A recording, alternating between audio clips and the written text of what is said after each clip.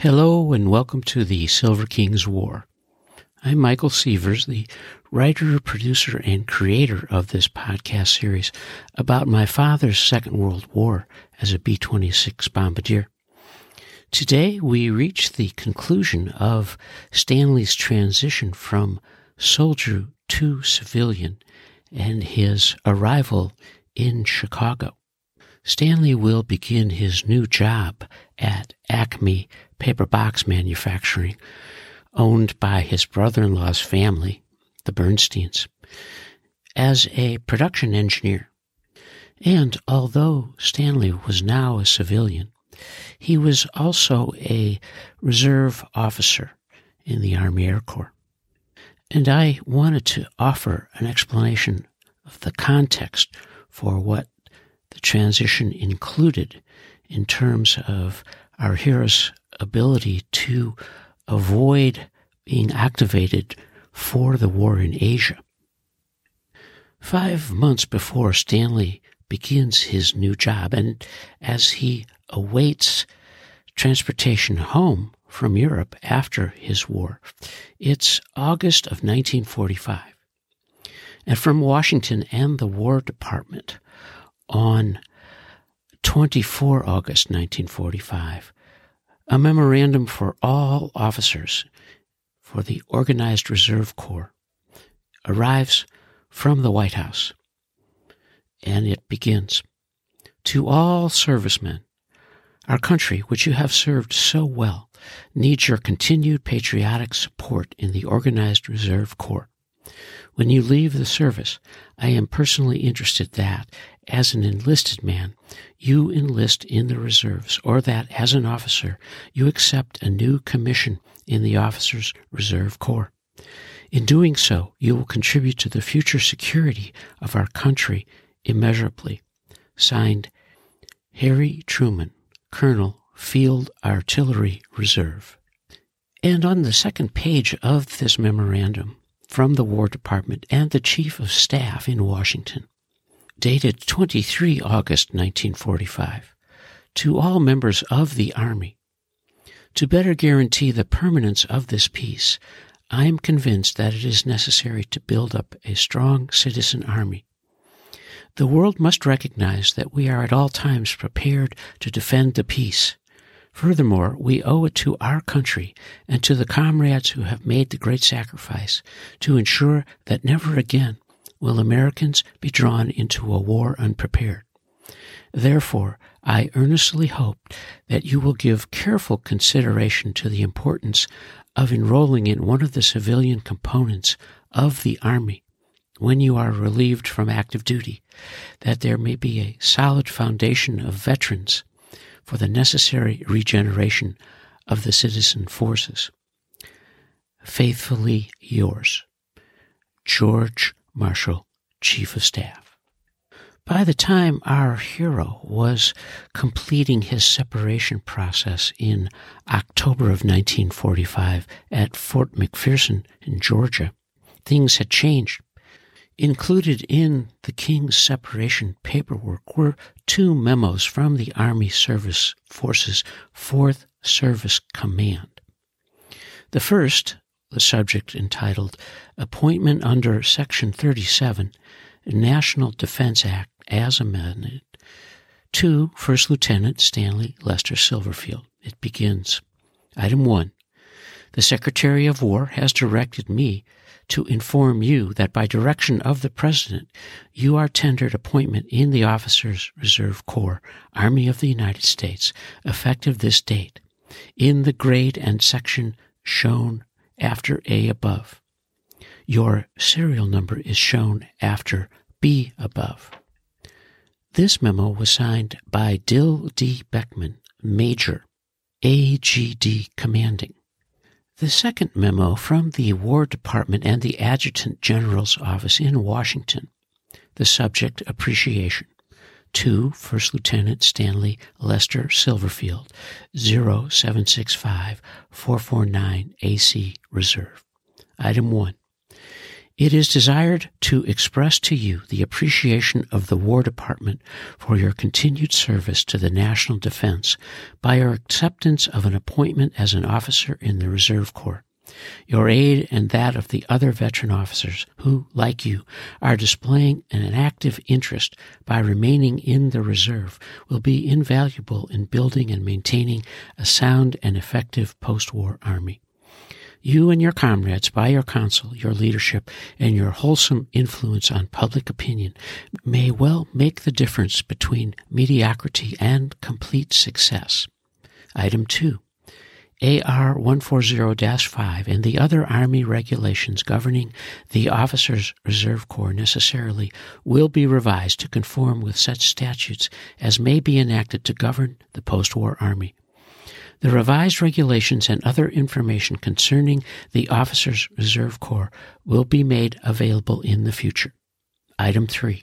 As soon as the press of work permits, a formal commission evidencing your appointment will be mailed to you. By order of the Secretary of War. Signed, Edward F. Woodsell, Major General, acting the Adjutant General. Stanley, with this fresh paperwork, begins 1946 as a commissioned officer in the Reserve Corps. What follows Stanley throughout much of the next decade, through the start and the end of the Korean War in 1953, is the paperwork that keeps him home and safe while he remains under the watchful eye of the federal government. Stanley's status as a production engineer for Acme is safeguarded by what's known as the list of essential activities that are issued by the United States Department of Commerce. Stanley's job as a production engineer was essential to the war effort. And in a brief few months in 1952, the Silver King's paperwork reflects how closely the nation was tracking its veterans and its reserve officers in case they were needed for active duty. On January 16, 1952, the United States Department of Commerce, under the Secretary, Charles Sawyer, issued a revised list of essential activities, and it began with a statement. Secretary of Commerce Charles Sawyer today issued a revised list of essential activities for use in connection with the revised list of critical occupations released May 7, 1951 by the Department of Labor. No activities were removed from the Commerce list. The principal additions are those activities involving the production of kaolin clay, tetraethyl lead, and adhesives. These lists are prepared for use by the Department of Defense for considering requests for delaying calls to active duty of reservists and the National Guard. They are also made available to local draft boards of the Selective Service System as information to assist them in making determinations on requests for deferment of registrants. These agencies have the responsibility for making determinations on requests for military deferments.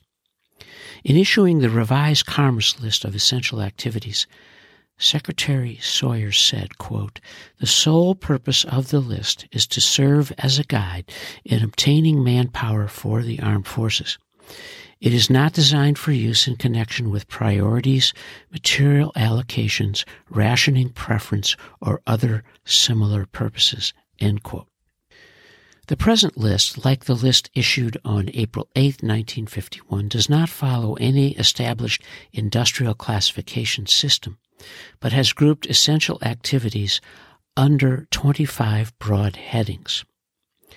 Stating that the list has been drawn in rather strict terms, Secretary Sawyer cited the major considerations involved in determining each activity listed. Under the foreseeable mobilization program, the products or services of the activity must meet all of the following criteria. 1. Be essential to the defense program or to the minimum civilian health, safety, or interest. 2. Be adequate to meet defense and minimum civilian requirements or for which a seriously short supply is indicated. Item 3. The current level of employment in the activity must be maintained or increased. The memo continues.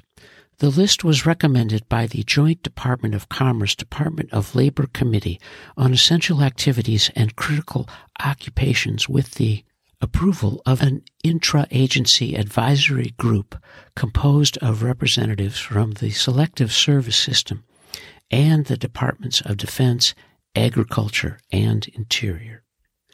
The list of essential activities begins with Item 1.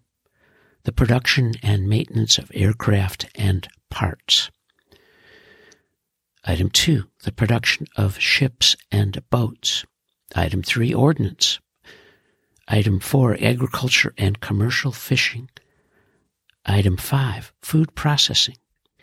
The major theme of these essential activities is that the industries produce things important to the national defense and the war effort. And down the list of these activities at item 19, which is circled on the King's paperwork, is the production of shipping containers, described as containers for products identified on this list: glass, metal, plastic, wood, paper, and textile, including reconditioning of and caps and closures for such containers, metal strapping, adhesives. As Stanley's civilian status remains essential, the Air Force continues to track his activities, and in July of 1952, he receives a memo from the 10th Air Force Reserve Inventory Unit Number 3 in Chicago. And the subject is Inventory of Air Force Reserve Personnel Resources, addressed to Stanley, First Lieutenant Stanley Lester Silverfield, United States Air Force Reserve, at 534 Aldine Avenue, Chicago 13, Illinois. It begins, "This letter requires your immediate attention!" Item 1. The Air Force is conducting an inventory of all its reservists.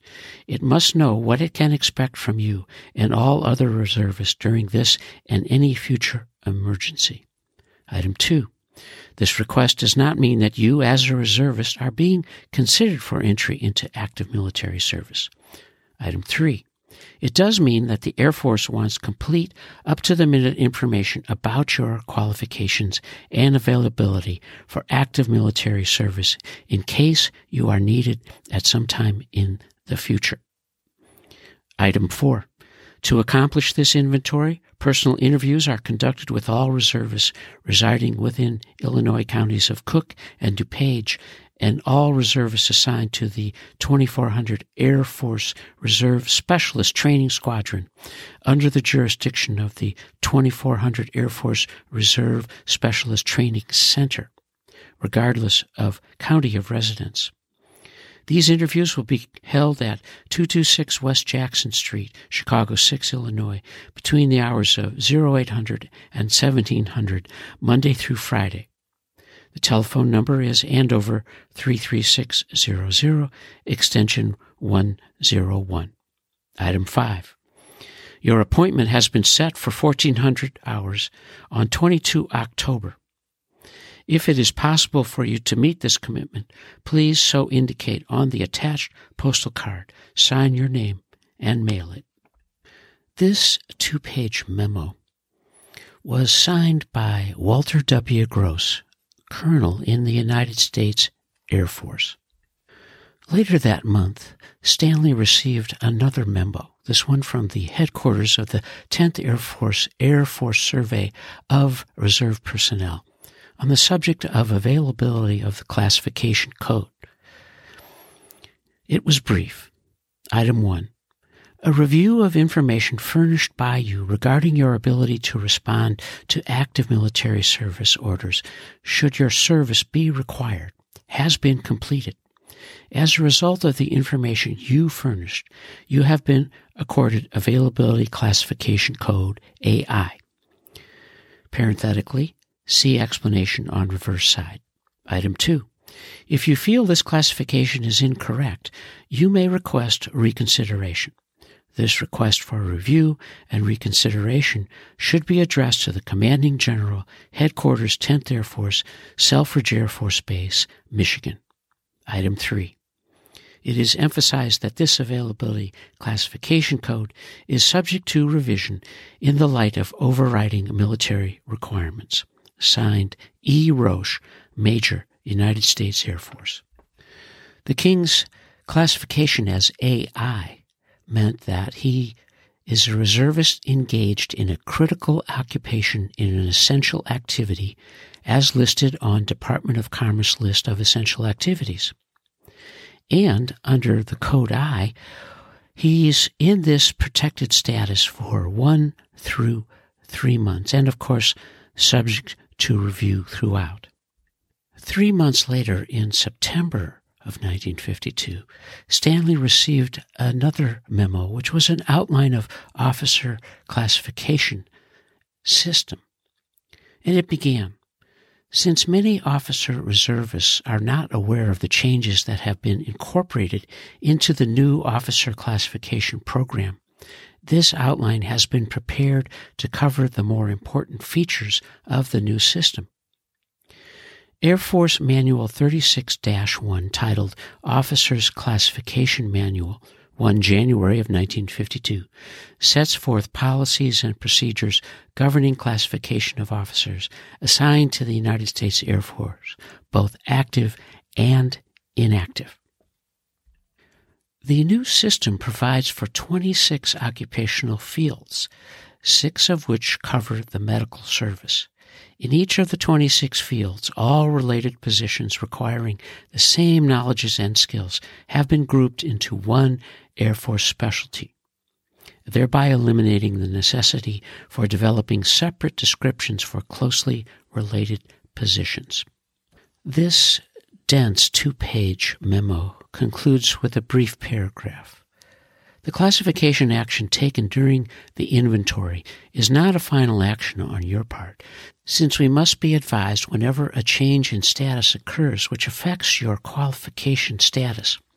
We are depending upon you to advise us whenever a change occurs in order that your records may be maintained in a current status.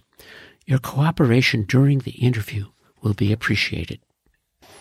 Stanley's steep surveillance by the Air Force Reserve units concluded in November of 1952. His paperwork included a long questionnaire titled Air Force Reserve Inventory Questionnaire. Section 1, which was to be completed by the reservist, asked the King for all the pertinent data about his work, where he was, of course, at Acme Paper Box, and what his job description was as a production engineer, which included the procurement of all raw materials, the analyzation of production problems, cost analysis, production planning, estimating, and analysis of individual jobs before and after production. He had 7 years in this role, and he had 2 employees in the production unit that he supervised. Deep in the form, there is a question about his availability. Item 19, which is described as, in the event of a national emergency, indicate below the minimum period of time subsequent to receipt of orders required by you to report for active military service. Stanley had checked 7 to 12 months with normal notice. Following that, they ask about his special circumstances. Of course, they want to know why he would request more than 30 days. And his box is checked that he and his employer consider his job a key position, the duties of which are critically essential to the overall effectiveness of the activity. To conclude Stanley's section, a statement, I certify that the foregoing entries are true and correct to the best of my knowledge and belief. Dated 14 November 1952, Stanley L. Silverfield. As Stanley's 1953 began, the paperwork trail was slowing. It became more apparent that perhaps there would be a finish to the Korean War, or at least a settlement, an armistice, a stalemate perhaps. For the king, that meant perhaps a fresher view of the coming years and an opportunity to really focus on family life and perhaps pursue more of a career life, a different way, with a different organization. As you know from following our hero, Stanley's civilian life in its first year meant that he would meet and marry Shirley June Gordon in June of 1946.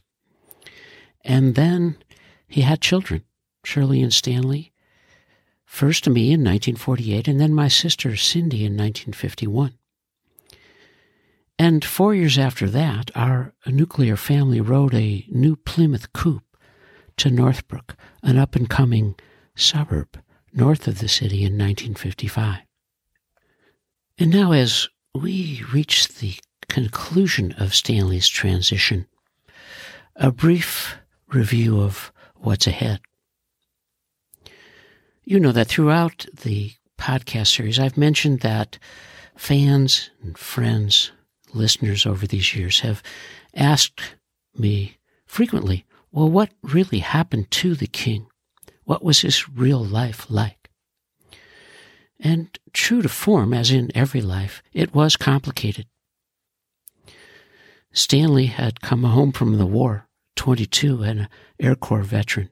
He got married, and then for much of the first decade after his return, he worked as a production engineer for Acme Paper Box. And that job protected him from being called to active duty during the Korean War. When the war ends in July of 1953, Stanley feels obvious relief, and it helps him focus on reaching what became a difficult end to his career at Acme Paper Box due to his troubling relationship with his highly emotional brother-in-law, Lee Bernstein. So Stanley quits Acme and he begins selling yellow pages for the R.R. Donnelley Company in Chicago.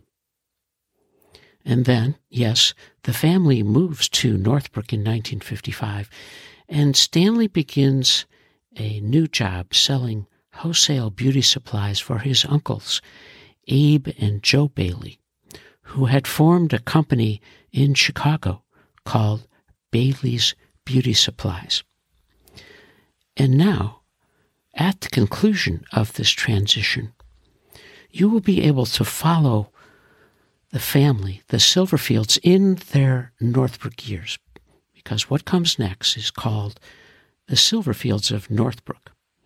3 plays that will follow Stanley and his family from soldier to civilian transition to 5 years, from 1955 to 1960, of what we considered idyllic suburban adventures, and the best years of our lives together, whether we were the Silverfields or the Seavers.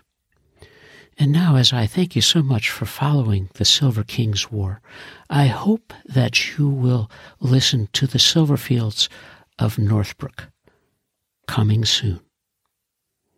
And you are listening to the Silver Kings War.